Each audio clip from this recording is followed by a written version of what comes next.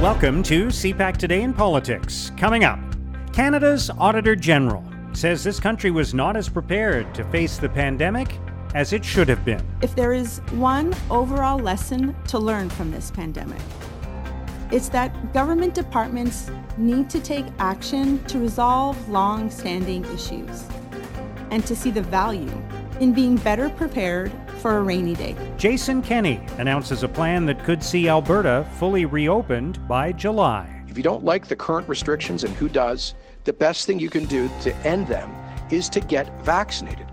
It will help to keep you and your loved ones safe, and we'll stick it to COVID so we can all get our freedoms back fully. And Canada announces some celestial plans. Within the next 5 years, Canada plans to land a lunar rover on the moon.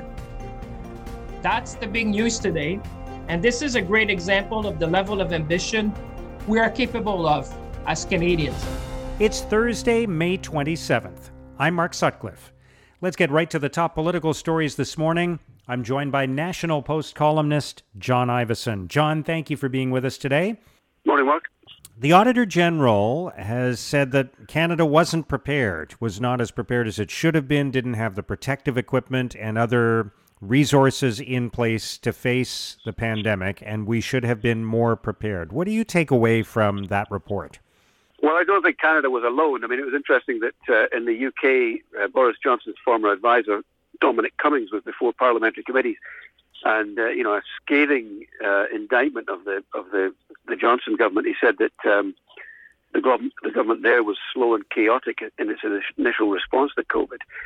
The Auditor General's report, I mean, she's already looked at many of the aspects of our COVID response, was complimentary about some of them, such as the response to income replacement, the CERB, and the income subsidy for businesses.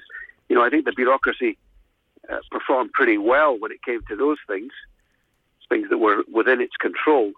But when it came to early warning systems, and in this case, her latest report, PPE supplies, it found that decades-old problems had not been fixed. Not a great surprise. I spoke to a very senior emergency management public servant last month, and he said, Canada is superficially equipped to handle major incidents. It has emergency legislation, federal policies on emergency management. It requires departments to identify risks, create plans. In theory, we had a stockpile of emergency equipment. But it was only when the emergency hit and people went looking for it, we found that it was either out of date or it was deficient, unusable. We then had to work around that problem by, while every government in the world was looking for face masks and gowns and gloves and all the other stuff, and we managed to scramble to get that stuff together. But I think we've got a false sense of security in this country about how prepared we are for any emergency. Just because the plan exists, it doesn't mean that we can enact it. And this individual was telling me that the Government Operations Centre, the hub of their activities when an emergency hits, there was a filing cabinet there where all these emergency plans were held, but when the emergency hit, they turned out to be completely useless. And I think what is going to be required at the end of all this is a real public inquiry into how we responded. And I think that what the Auditor General is pointing out is the tip of the iceberg as far as Canada's unpreparedness rather than its preparedness. Just quickly on that, John, is one of the issues here the fact that there isn't really any political upside in being prepared for a crisis or preventing a crisis, because if it doesn't happen, there's no reward in that. Yeah, I think that's exactly right. I mean, but we've had a crisis. We've it turns out we were unprepared, and so what happens next time? I mean, I think that from an earthquake to a recurring pandemic, we have to do better, and I think that's what a public inquiry will have to point out. I mean, the problem, of course, is that we had SARS, we had H1N1, we had lessons learned exercises, and they just were not enacted. I just think by nature humans are slightly complacent and think it can't happen here, it can't happen again. All right, let's talk about where we stand with the pandemic right now. There are provinces, including Alberta, that are talking about a plan to completely reopen, lifting almost all of their restrictions in Alberta, for example, by late June. What's your sense of, I know it's playing out differently in different provinces. There's more of a crisis in Manitoba right now, but what's your sense of how, in many places, the declining number of infections and the rising number of vaccinations is affecting the timetable for reopening? Well, we're doing okay when it comes to first doses. I mean, that's what this was going to be, a one-dose summer, as Justin Trudeau said, and we're over 50% of adults getting a first dose.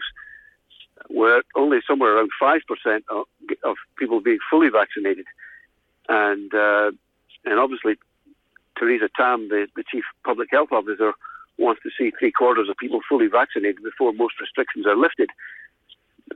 The political imperative is to get it open as soon as possible, and particularly in Alberta, we're seeing that there's almost a rush to reopen.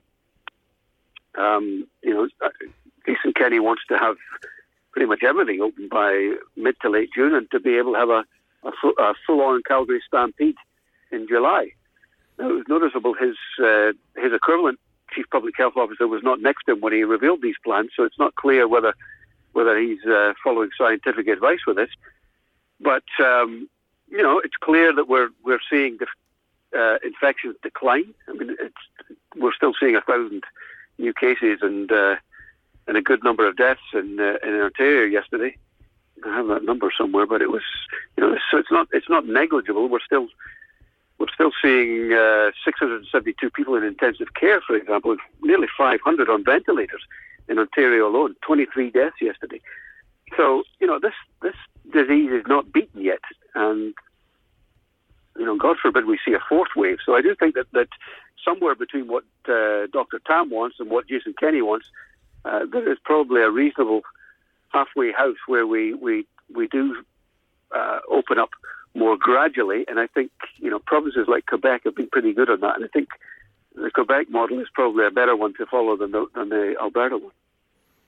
All right, let's talk about the motion the Bloc Québécois introduced yesterday in the House of Commons, trying to get unanimous consent in the House to recognize Quebec's right to unilaterally change the Constitution with its new language law. Jody Wilson-Raybould, the former Justice Minister, who's now an independent MP, was the only vote against it. What do you think that says about where we stand in this whole discussion around Bill 96? Yeah, I think that's a disgrace that all the big parties, the Conservatives, the Liberals and the NDP, all were happy to wave this thing through as if it's nothing. And it took an independent MP to stand up and say, no, we should be debating this. She said that political partisanship and pandering have led lawmakers to abandon their core legal norms and debate on constitutional issues. And she's quite right. Now, she has the luxury that she doesn't have to campaign in a forthcoming election in Quebec. Obviously, Quebecers, most Francophone Quebecers, would like to see these changes passed and unilaterally changed in Canada's constitution in line with the Bill 96, the Quebec language law. But Tom Mulcair is writing in Maclean's today, and he's got a long, long history in the language wars with Quebec and in Manitoba, where he worked as well. And he says that there's a proven way to change constitutions. That is, you discuss, you debate, and you vote.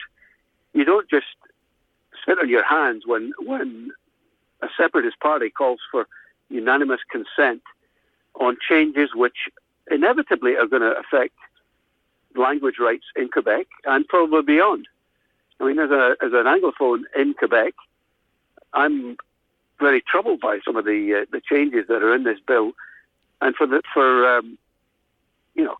David Lametti, an Anglophone Quebec Justice Minister, to say, well, it's Quebec's, the inner workings of Quebec's constitution, there's nothing to see here, let's just pass it, I think is pretty appalling, and I do think it should be debated, and I think it would that if it was debated, cracks would emerge in some of these parties. I mean, Michael Chong, for example, the Conservative Foreign Affairs critic, resigned from cabinet under Harper over the Quebecois as a nation debate motion that was passed in 2006.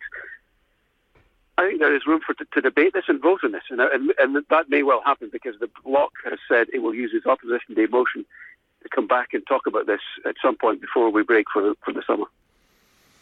All right, finally, John, just quickly as we wrap up, the Canadian Space Agency and Innovation Minister François-Philippe Champagne announced yesterday that Canada plans to put a rover on the moon in the next 5 years.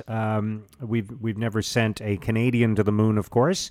But what do you think about this announcement? And I know a few people have commented on the timing of it. It's ambitious. It's potentially expensive. Is it important that we do this kind of exploration, especially at a time when we've been spending a lot of money on other things? Well, I think when you talk about timing, it's I think all politicians see themselves as JFK, Justin Trudeau in particular, probably François-Philippe Champagne too. A moonshot is ambitious. It's what politicians like to be identified with. If you remember, Justin Trudeau first announced this right in the middle of the SNC-Lavalin scandal. So it's a distraction from the sort of more mundane and a deflection away from potentially bad news. Champagne's now announcing this prior to what we think might be a fall election. So it's great for politicians. For the Space Agency, it allows them to showcase technologies from Canadian companies. If it works, obviously. I think the money's already been earmarked by the government within the budget, I think. So all round, great for the governing party, nice thing to be associated with. I don't suppose I've got any great objections. I just think that people should be aware that politicians like to be associated with these kind of grand schemes. Yeah. All right. Great stuff, John. Thank you very much for joining us today. Thank you. That's John Ivison of the National Post. If I know one thing, it's that Albertans never back down from a challenge. We've proven that time and time again over the past tough year. Now, here's what political columnists and commentators are writing about today. At iPolitics, Graham Thompson argues Jason Kenney's political survival depends on delivering the best summer ever. Kenney writes, according to an inventive new index released this week, Alberta has had the most miserable time during the pandemic. So it's no surprise Premier Jason Kenney jumped at the chance Wednesday morning to headline his summer reopening news conference with a message of hope. He will be hoping to leave the darkest of political days behind him, too. Kenney's survival, both as UCP leader in the short term and as premier in the long term, depends on the province extricating itself from the pandemic. In the Toronto Star, Heather Schofield argues there's one big risk in the federal government's plans for more jobs and better pay for Canadians. Schofield writes, the Liberal dream for the pandemic recovery is a job market where absolutely everyone has meaningful work, paid well enough to make ends meet. It's a big dream for inclusive growth, putting good wages and labor participation on par with economic expansion as top priorities. But it comes with a big risk in the form of inflation and everything that means for a rising cost of living and the eroding value of money. At National Newswatch, K.W. Grafton asks, how are we to reconcile the apparent contradictions when it comes to the vaccine message? Grafton writes, why, for instance, is the Liberal government buying more AstraZeneca vaccines, despite the fact that some provinces and other countries have halted use of it due to the health risks? Why is Chief Public Health Officer Theresa Tam planning on mixing and matching vaccine types in view of the increase in severity of reactions reported? Unfortunately for Canadians, pandemic policy has been driven largely by politics instead of science. Now, here's what's coming up on Canada's political agenda. The House of Commons Industry Committee continues its hearings today into what kind of recovery Canada should be aiming for as we shake off the grips of the pandemic. And as CPAC's Martin Stringer reports, MPs on the committee will hear today from the high-profile former governor of the Bank of Canada and the Bank of England. Mark Carney has left his position as the governor of the Bank of England, and he's come back to Canada, and he'll be appearing before the Industry Committee as the vice chair of Brookfield Asset Management Incorporated. That's an alternate investment firm specializing in real estate and renewable energies. The Industry Committee has been hearing from dozens of witnesses over the past few months, giving their advice on what the Canadian government should be looking at in terms of strategies to pull out of the pandemic-fueled recession. Mark Carney is now the author of the best-selling book called Values, Building a Better World for All. And he's become one of the more prominent gurus for the idea of building back better, which in his view, as he will tell the committee, is trying to focus on a values-based renewal and environmentally sustainable economy. But of course, Carney is now also a declared capital L Liberal, after having come out of the closet, so to speak, at the last Liberal convention. And he's widely expected to run for the Liberals in the next federal election. So it should be interesting to see his message and the dynamics on the committee. Gone are the days of the neutrality of the Bank of Canada and the Bank of England governor. Thanks, Martin. Also today, the Prime Minister will deliver a formal apology in the House of Commons for the internment of Italian Canadians during the Second World War. He will later be joined by Natural Resources Minister Seamus O'Regan to make an announcement and speak at a news conference. This evening, the Prime Minister will take part in a virtual reception to mark the formal apology in the House of Commons. Deputy Prime Minister Chrystia Freeland will virtually attend question period. She will also appear at the Standing Senate Committee on National Finance. NDP leader Jagmeet Singh will deliver a response to the ministerial statement on the treatment of Italian Canadians during World War II. He will also attend question period. Indigenous Services Minister Mark Miller will take part in an event announcing funding for the Prince George Nechako Aboriginal Employment and Training Association. Fisheries Minister Bernadette Jordan will announce funding to promote tourism in Lunenburg, Nova Scotia. She will also make a virtual announcement regarding COVID-19 response infrastructure for Nova Scotia hospitals and long-term care facilities. Middle-class Prosperity Minister Mona Fortier will announce funding to support the growth of Tuvert, a business in Quebec. The Minister for Women, Mariam Monsef, will make a virtual announcement in Peterborough, Ontario. Innovation Minister François-Philippe Champagne will join in a virtual roundtable discussion with Canadian cleantech CEOs and entrepreneurs. And the Special Representative for the Prairies, Jim Carr, will announce youth employment and skills strategy funding for projects that will help youth with autism spectrum disorder overcome barriers in the digital economy.